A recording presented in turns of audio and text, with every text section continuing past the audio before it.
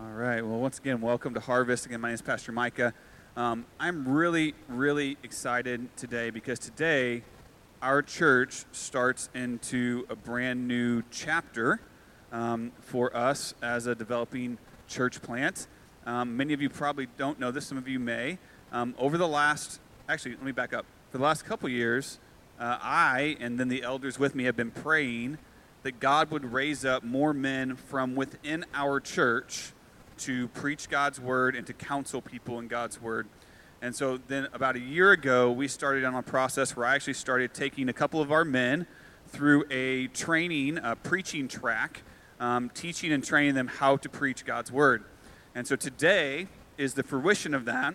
We're going to hear the first original raised up Harvest Bible Chapel St. Louis South preacher among us today. I've already heard, he already had to preach twice to us in the basement with just three of us on the couch, which is like way harder than preaching to you guys. So I have the utmost confidence that he is going to bring God's word to us today in a strong, biblical, and God-honoring way. Can you please welcome our own Chris Hurst?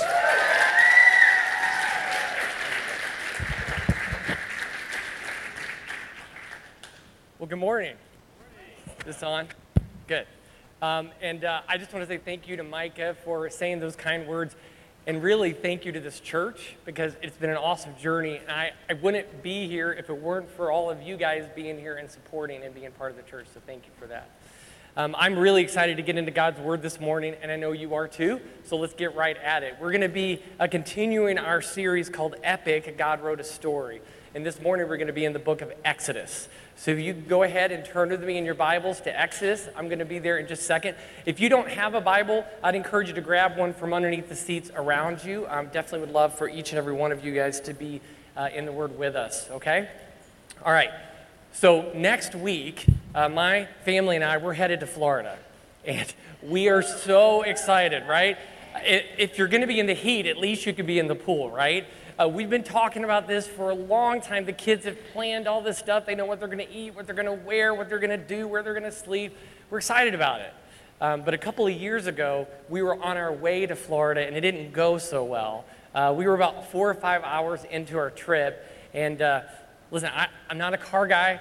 I can just say that the van exploded. We're on the highway, black smoke pouring out the back. The accelerator doesn't work. The girls are screaming in the back. It was chaos.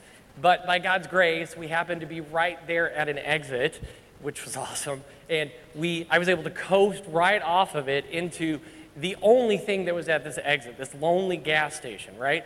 So we pull into this gas station, the van dies, and not a car guy, never figured out what was wrong with it. It never came back on, okay? So we pour out, and the kids, man, they tried so hard. They were positive. They were like, okay, this happened to us. It's not our fault. We're going to get through this. But as an hour goes by, and another hour goes by, they start to crack. And at one point, I turn to them, and this is what I see. I mean, come on, right? You can see it on their faces. They're hot. They're frustrated. They're tired. They're sad because maybe we're not going to Florida, right? But, again, we were in the middle of nowhere, so after probably another hour, this jankety tow truck comes pulling in. And if you had seen the look on my kids' faces, then you would have known that we had been rescued. We hit the lottery, right? They didn't care. We all crammed into one side of this tow truck, and this is what we looked like. I mean, right? We didn't even care we were on top of each other because we were going to Florida, okay? So that's a fun story that I like to talk about. We'll talk about it forever with our family because it's a story of rescue. And this morning, we're going to be digging into God's Word, and we're going to be talking about a story of rescue on a way bigger scale than that, right? The Exodus, or the rescue of the Israelites from Egypt, is one of the most powerful redemption stories in the whole Old Testament. And the reason why we love it is because it so clearly points to our redemption in Jesus Christ today. And so the thing I want you to remember this morning is this, that God rescues me, so I will worship him. God rescues me, so I will worship him. We're going to be in Exodus chapter 1, and we're going to go to verse 1. And our first point this morning is this: going my way leads to bondage. Going my way leads to bondage. So let's read verse 1. It says, "These are the names of the sons of Israel who came to Egypt with Jacob, each with his household." Okay, so some of you guys might remember last week, so I'm going to read more, but we're going to stop here. Last week, Micah talked about God making this covenant promise with Abraham. And now we're over here, and Jacob and the Israelites, they're down in Egypt. So how did we get from here to there? And I think it's really important for our story this morning that we understand how they got there, okay? So here we go. I'm going to give you 35 chapters of Genesis in 2 minutes. Ish. No one time me, please. So we start off here with God making this covenant promise with Abraham. And as guarantee of that covenant, Abraham and Sarah in their old age, they have a son. His name is Isaac, right? Then Isaac grows up. He has twin boys, Esau and Jacob. And also as promised by God, the younger son, Jacob, inherits the birthright, carries on the promise. Jacob then grows up, and in a fantastic story, he wrestles with God, and he's renamed Israel. And he has 12 sons. And one of them is Joseph, his clear favorite. And it's not good to have favorites, right, parents? And so he's so much his favorite that all the brothers get super jealous, and they sell him into slavery into Egypt. Don't do that, siblings. But they sell him into slavery, right? And if that wasn't bad enough, Joseph as a slave, he then gets accused of things he didn't do, and now he's a slave in Egypt in prison.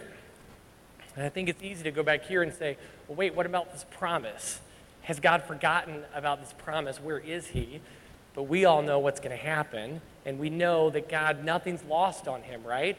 Nothing surprises him. It's all part of his master plan. And if you remember from last week, Pastor Micah, in the covenant with Abraham, God even says to Abraham, hey, your descendants, you're going to end up down in a foreign land, and you're going to be slaves, and I'm going to rescue you. So God knows this is going to happen, and it's part of his plan.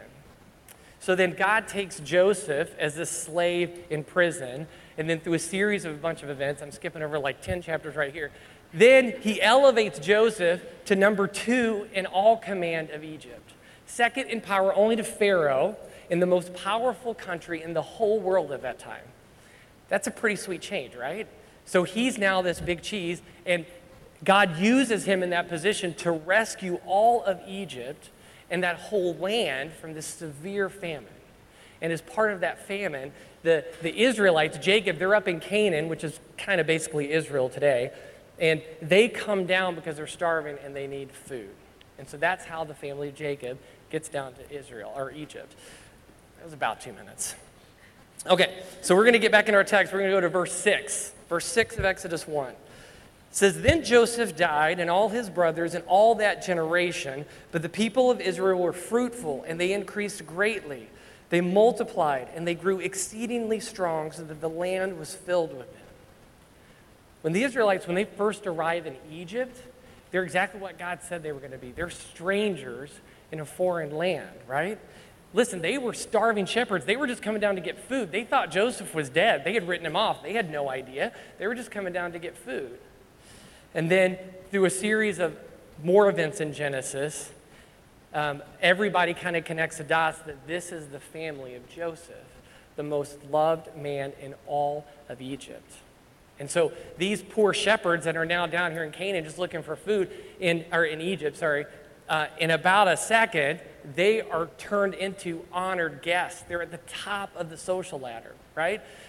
Pharaoh, he says, hey, listen, I want all of you to come down and live here, and I'm going to give you land. I'm not going to just give you any land. I'm going to give you the best land in all of Egypt. And he calls it Goshen. And he says, I want you to eat off the fat of the land. Okay, that's not hard for someone to turn down, right? And so they stay. They stay, and that foreign land they're in becomes their homeland.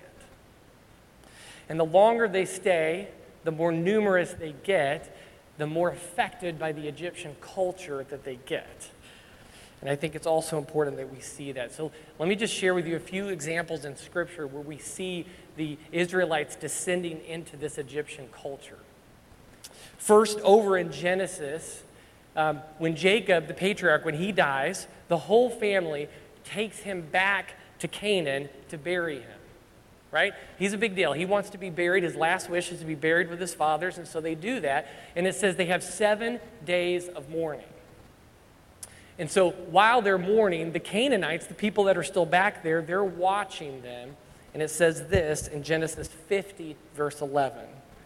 It says, when the inhabitants of the land, the Canaanites, saw the mourning on the threshing floor of Atad, they said, this is a grievous mourning by the Egyptians.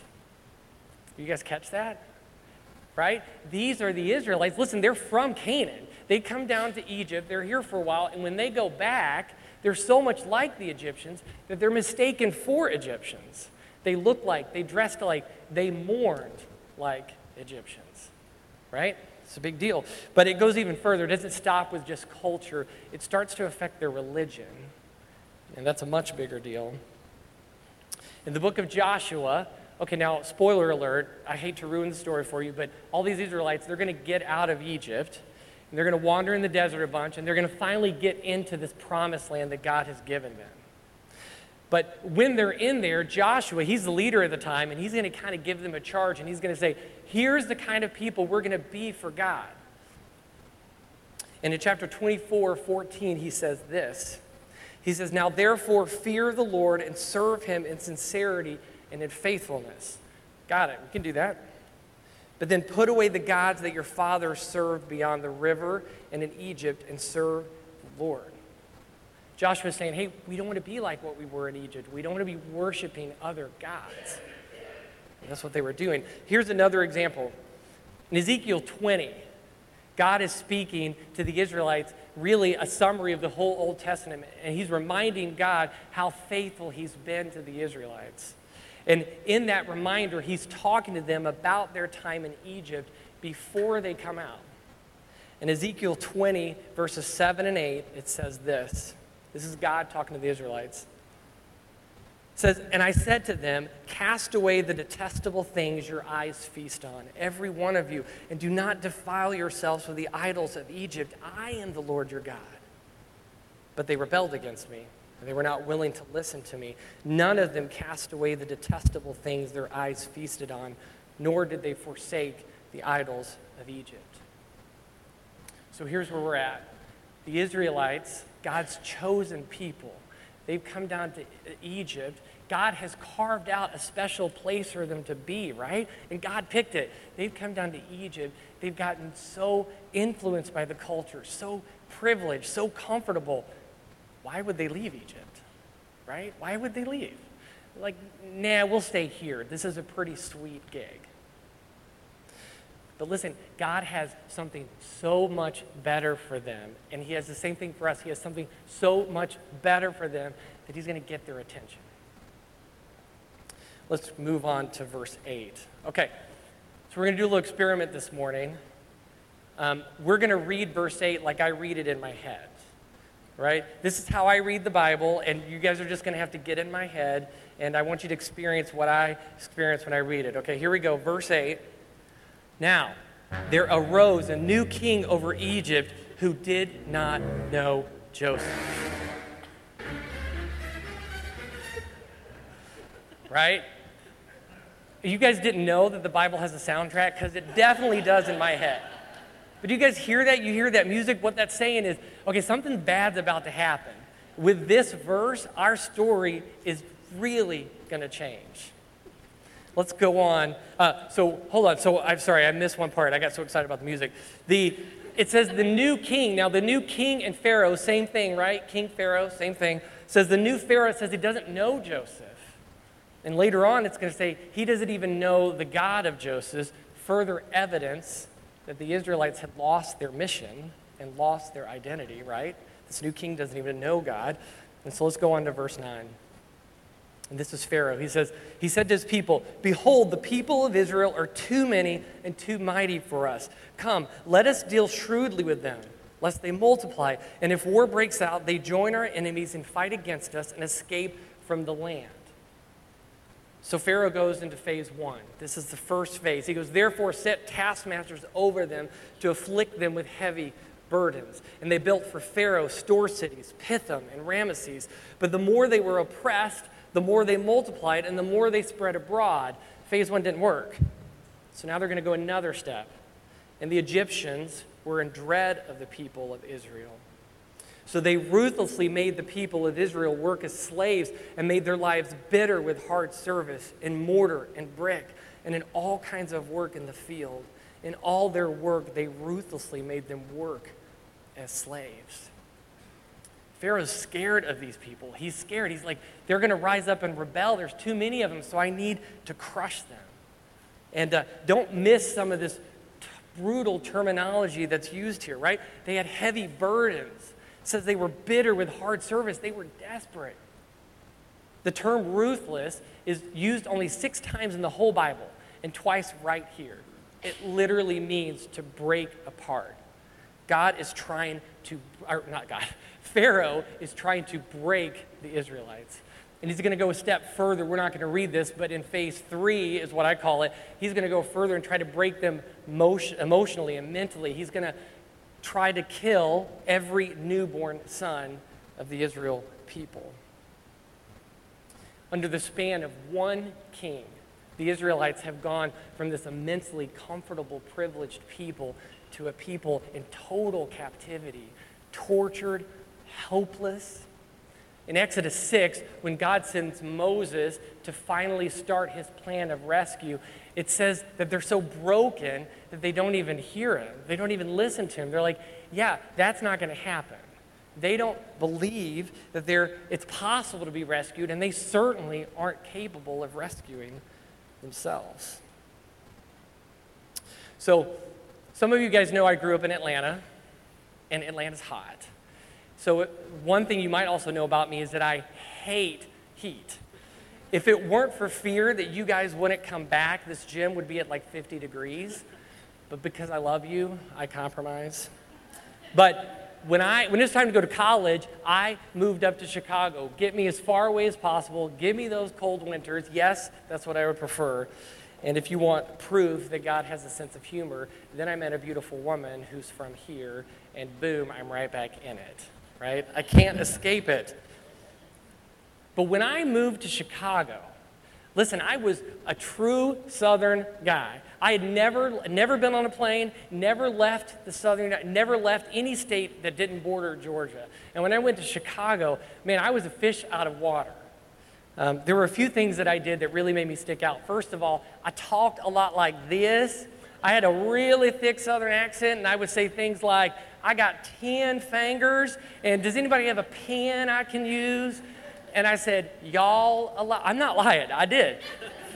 I tried to find a sound clip, I couldn't. I said, y'all, here's another thing about Atlanta that you need to know. Hold on. Okay, who can tell me what this is? 7-Up, pop, soda. Okay, awesome, you're all wrong. Okay, what's this? Soda, orange. Okay, yeah, I think I heard the right answer. Most of you are wrong. These are both Coke. If you have a Pepsi, it's a Coke. If you have a Dr. Pepper, it's a Coke. In Atlanta, it's all Coke, right? And so I get to Chicago, and I'm like doing this, and I'm talking about Coke, and they're like, what?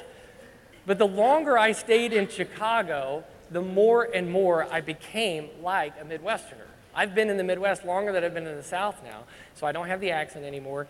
I don't call that Coke. I still like sweet tea, but right? And my dad, he got annoyed at me. He would call me a Yankee. And when I would come home, he would say, you've been Yankified, right? It's so easy to get affected by our culture, right? And sometimes it can go down the wrong way. My dad definitely thought that I went down the wrong way. Going my way leads to bondage. The Israelites, they chose to follow the world. They lost their identity, and they ended up in bondage. And the same thing can happen to us. Listen, bondage for us this morning, it looks like anything that takes our focus off of Christ, right? Anything that takes us off our focus. So let me ask you a question this morning. Are you a stranger or a friend of this foreign land? Is our identity in Christ, or is it in the world? It's real easy to get influenced and we don't even realize it. Let me share with you a few things that can really influence us in our culture today. First of all, entertainment. what we put in front of us, what we listen to, how often we do it. There's a lot of popular shows out there that the world talks about, they love, they're winning all these awards, everybody talks about it, we want to watch it, and some of them have some not appropriate things in there, right? Words, scenes, and we tell ourselves, I can handle it, I can look past that, but sometimes we can't. Sometimes we get desensitized by it. I'm not saying don't entertain yourself, right? God gives us good things, but I am saying let's put some filters on what we put in front of us, right? Does it honor the Lord? Does it further the mission? Does it further my identity in Christ? And that's what I'm going to go after. What about friendships? So I have a high schooler, I have a teenager in my house, and in about a hot second, I'm going to have 3 more. And so it's a big topic between Meg and I is who is going to influence our children? Who is going to have the greatest influence on our children? And I'm not saying don't go out, and I'm not saying don't witness to the lost, don't befriend the lost. Of course do that. That's what God's called us to do. But I am saying those that are in your inner circle, they got to be going after the same thing. They got to be strangers in the land. They got to have their identity in Christ because they're influencing us. Friendships. Okay, what about finances? If someone were to look at your checkbook, would they know that your identity is clear in Christ? Or do you have to have the latest gadget and got to have that, and so I'm just going to charge it, I'll figure out how to pay it? Or we could use our money to build our identity in Christ, right? To store up treasures in heaven, to support what we need to support. And then one more thing, what about our time? If someone were to look at your calendar, is it clear what your identity is? Are you prioritizing church attendance, getting in the Word, going to small group, serving others, supporting others? We can all do that, but sometimes what comes above it is kid activities, traveling, career. Those are all good, but not when they come over our identity. Some of us in this room have a really unhealthy addiction to Candy Crush. I don't know anybody, I'm just saying it for a friend. But listen, it can take all kinds of forms, right? We want to be going after what Christ is going after, not our own way. And when the Israelites, when they went their own way and they fell into bondage, did you guys see that it became increasingly brutal? Phase 1, I talked about a few different times, they just kept getting tougher and tougher until they couldn't bear it any longer. And sometimes love has to allow this to get our attention. Sometimes even in our own lives, God has to allow certain things to happen to show us that there's so much of a better way that he has for us. I came across this quote from Charles Spurgeon, and I want to share it with you because it really spoke to me. It's up on the screen. It says, "They who are content to be in bondage will never be freed.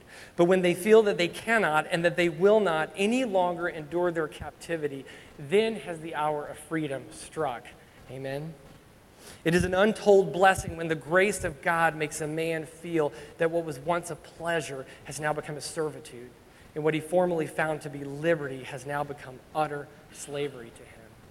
Listen, in God's great grace, he makes sin less and less appealing to us, and the consequences greater and greater until we're crushed by the weight of our sin and we cry out. Are you guys ready for some good news? Good news? Here's the good news. Here's the good news. God doesn't want us to be stuck in bondage, so he provides us a way out, right? God provides us a rescue. He provides us a better way. The captivity of the Israelites, that story doesn't end with them stuck in captivity, and it does not end with us stuck in slavery either. So let's keep going. The next point that we have is this: God answers my cry for help. Most of Exodus 2 is about the birth and early life of Moses. Big, significant guy, lots to learn from him. But this morning our story is about God.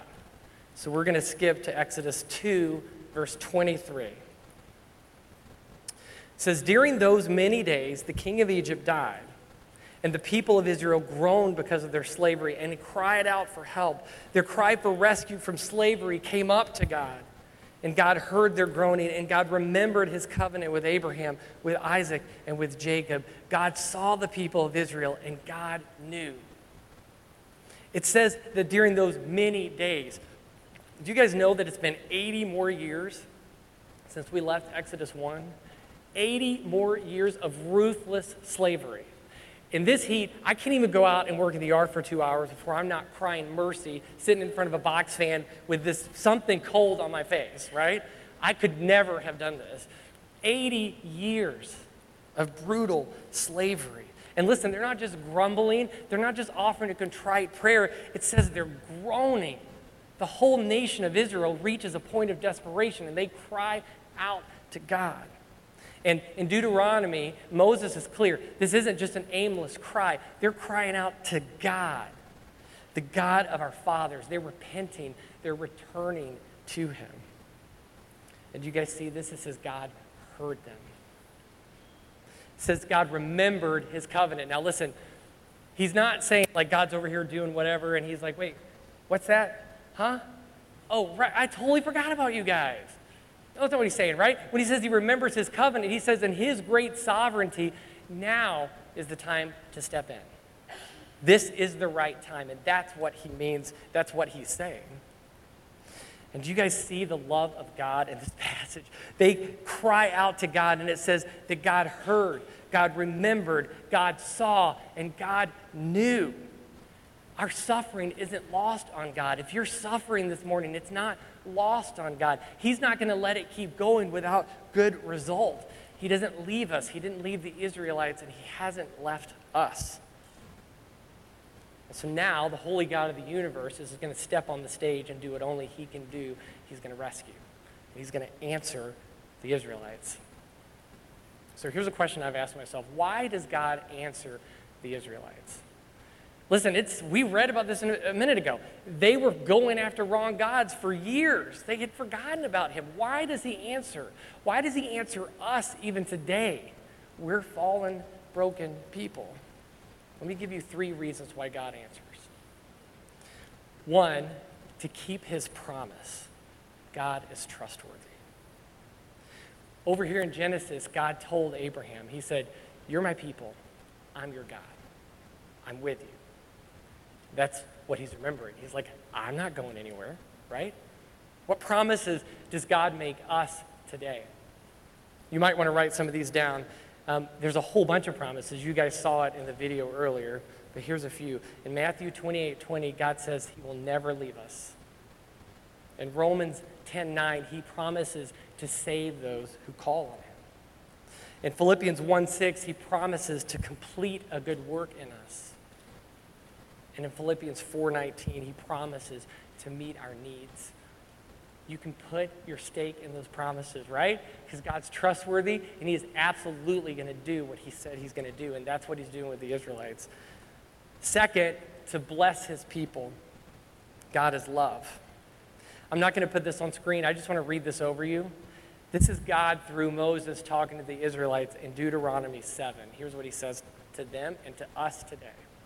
He says, for you are a people holy to the Lord your God. The Lord your God has chosen you to be a people for his treasured possession out of all the peoples who are on the face of the earth. He's chosen us, right? But listen, it wasn't because you were more in number than any other people that the Lord set his love on you and chose you, for you were the fewest of all peoples. But it's because the Lord loves you. How incredible is that?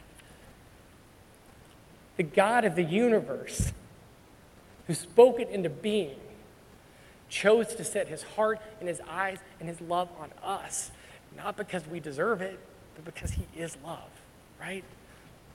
So God answers us to keep his promises, to bless his people, and to display his glory. He is the only true God. This is the biggest one. This is the biggest one. I'm going to put this next one on the screen. This is from Exodus chapter 9. And this is God talking to Pharaoh this time.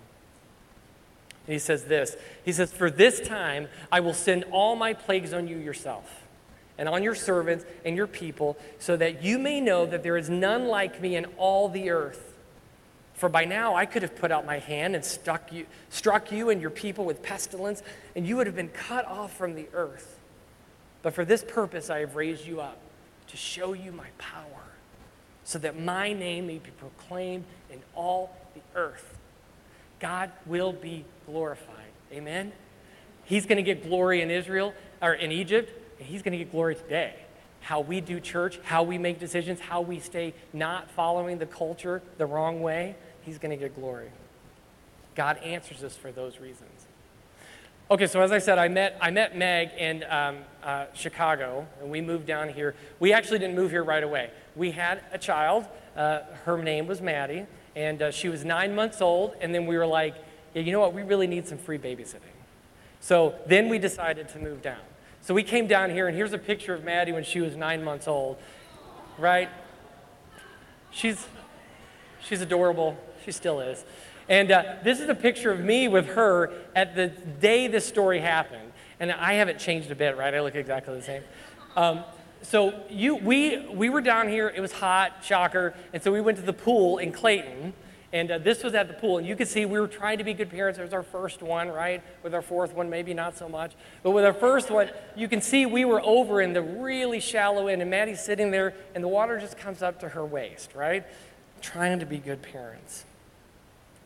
And so here's what happened. We're all sitting there doing our thing, and Maddie's sitting up, and I don't know what I was doing. We didn't have Candy Crush back then, so I don't know what I was doing. But Maddie loses her balance, and she falls backwards. Okay? So she's underwater, and she's 9 months old. She can't help herself. She can't scream out because she's underwater. She's in trouble. And so the only thing that happened, now all this happened in about a nanosecond, right? But in the memory of a dad, it took like 10 years. She falls backwards, and then we make eye contact. And her eyes look at me and say, help me, rescue me. Maddie cried out to the only one around her who could help her. The Israelites cried out to the only God who could help them. And the same thing happens to us. We can cry out. Listen, if you're stuck in bondage this morning, if you're stuck under sin, if you're like Maddie, if you're stuck underwater, if you're tired of following the world, if you want a better way, if you want freedom, and maybe you already are a believer, but maybe you're still struggling with sin somewhere, somehow, know that God answers our cry for help. God knows you. God loves you. He hasn't left you. Listen, God alone can free us from captivity. We have only to reach out for help. We got the easy part, right? We just have to cry out. So let's finish our story and let's see how God is going to rescue the Israelites, all right? Our last point this morning is to see that God redeems me fully and finally. We're going to go to Exodus chapter 5, if you want to move there. So God is going to enact his mighty plan to redeem his people from slavery and captivity. Let's go to Exodus chapter 5, verse 1. Here's what it says. It says, Afterward, Moses and Aaron, they went and said to Pharaoh, Thus says the Lord, the God of Israel, let my people go, that they may hold a feast to me in the wilderness. But Pharaoh said, Who is the Lord, that I should obey his voice and let Israel go? I do not know the Lord, and moreover, I will not let Israel go. So Moses and his brother Aaron, they go for the first of many times to Pharaoh and says, Yeah, it's time for us to check out. We're done. And Pharaoh's like, yeah, no thanks. You're my free labor. You're not going anywhere, right? So then God enacts a series of huge judgmental disasters. They're called plagues to prove and show that he alone is God over all creation and life itself. We're going to go through 9 plagues. We're not going to literally cover them. Moses goes through 9 plagues over several chapters until we get to the final plague. That's in Exodus 11. So go ahead and turn with me to Exodus chapter 11. Here we're going to see the last and most powerful plague that God enacts. In Exodus 11, verse 4. So Moses, he goes to Pharaoh again and he says, Thus says the Lord, about midnight I will go out in the midst of Egypt, and every firstborn in the land of Egypt shall die, from the firstborn of Pharaoh who sits on his throne, even to the firstborn of the slave girl who is behind the handmill, and all the firstborn of the cattle. There shall be a great cry throughout all the land of Egypt, such as there has never been, nor ever will be again.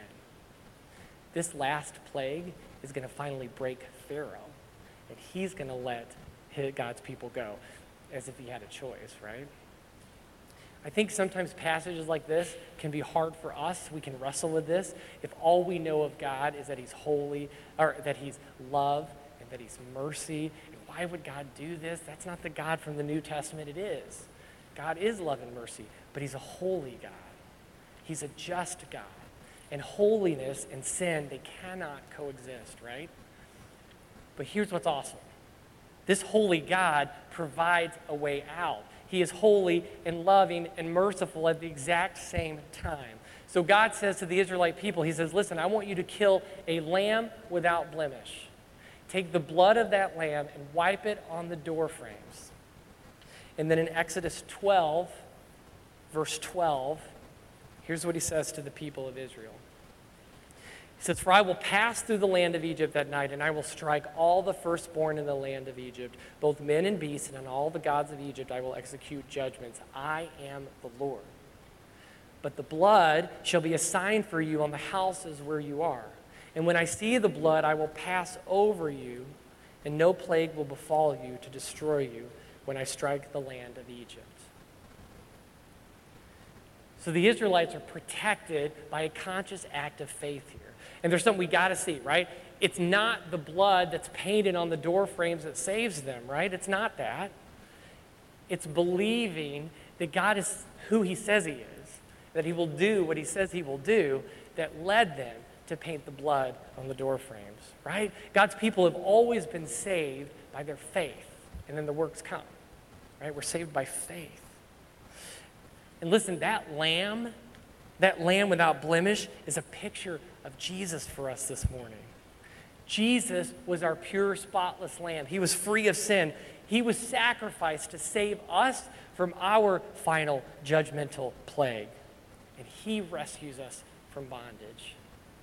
Let's read one more passage, this time from 1 Peter, chapter 1, and I want you to see this. 1 Peter writes, and if you call on him as Father who judges impartially according to each one's deeds, conduct yourselves with fear throughout the time of your exile, knowing that you were ransomed from the futile ways inherited from your forefathers. That's a lot of words, and it's saying this. We're called to live differently because we've been bought from our sinful life. And how have we been bought? Not with perishable things such as silver or gold, not even close to good enough.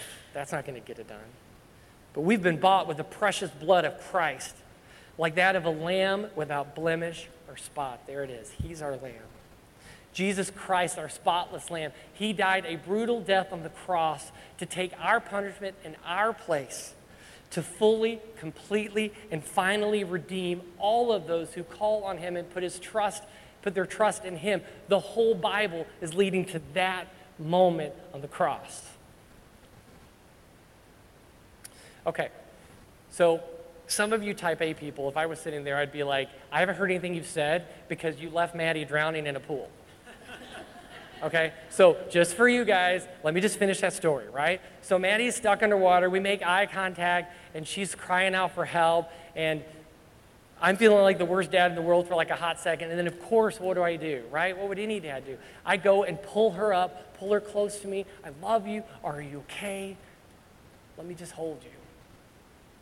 And I am a broken, sinful man. But I would do anything for my children, right? Parents, you know that. How much more would a perfect, holy, loving God rescue us? Of course he wants to rescue us, right?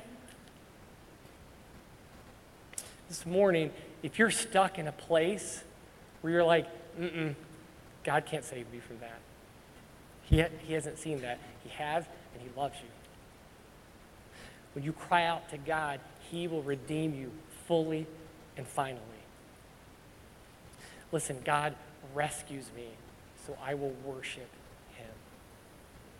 God rescued the people of Israel from captivity, and he continues that rescue today. So as the worship team comes up, I want to talk about the last part of this point, worship. When the Israelites, when they're leaving Egypt, they're making their way out, and they experience one more God-glorifying miracle, the parting of the Red Sea.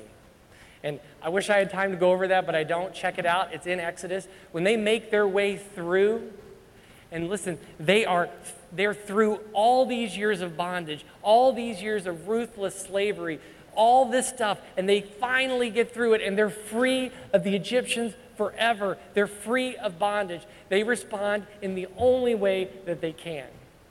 They worship. They worship. The entire chapter of Exodus 15 is one gigantic praise song to the Lord. Okay, now listen, if you were here last week, there ain't no way I'm singing this. Okay? I'm going to leave that to Pastor Micah. I want you to come back next week. You don't want to hear me sing. Okay? But let me just read this over you. These are the words of the people who are rescued from bondage. They say, I will sing to the Lord, for he has triumphed gloriously. The Lord is my strength and my song, and he has become my salvation. This is my God, and I will praise him. Who is like you, O Lord, among the gods? Who is like you, majestic in holiness, awesome in glorious deeds, doing wonders? You have led in your steadfast love the people whom you have redeemed. That's us. The Lord will reign forever and ever, and ever and ever. Listen, here's how it works. We mess up. God saves us, and then we worship. If you haven't been redeemed by the blood of the Lamb this morning, claim that right now. I would love to talk to you, Pastor Micah, Phil, any of us, we'd love to talk to you if you have questions or if you want to just be prayed over with you. But if you are a believer in Christ, if you have made him first, then our only real response to being rescued from bondage is to worship, to ascribe glory and greatness to the only God. So we're going to do that this morning. I'm going to pray over us, and then we're going to stand up, and I just want you guys to think about what he's done and how he has rescued us, and then let's worship. Let's pray. Father God, you are glory, you are holy, you are worthy. There is none like you. Thank you, Father, for saving us, for rescuing us from bondage. Lord, this morning, if there is someone who doesn't know you, I pray they would be gripped by your greatness. But Lord, for those of us who do know you, Lord, help us to stay pure, stay strong, to keep our identity in you and not the world. And Lord, help us to glorify you. Receive our worship this morning. Lord, we love you in Jesus' name. Amen.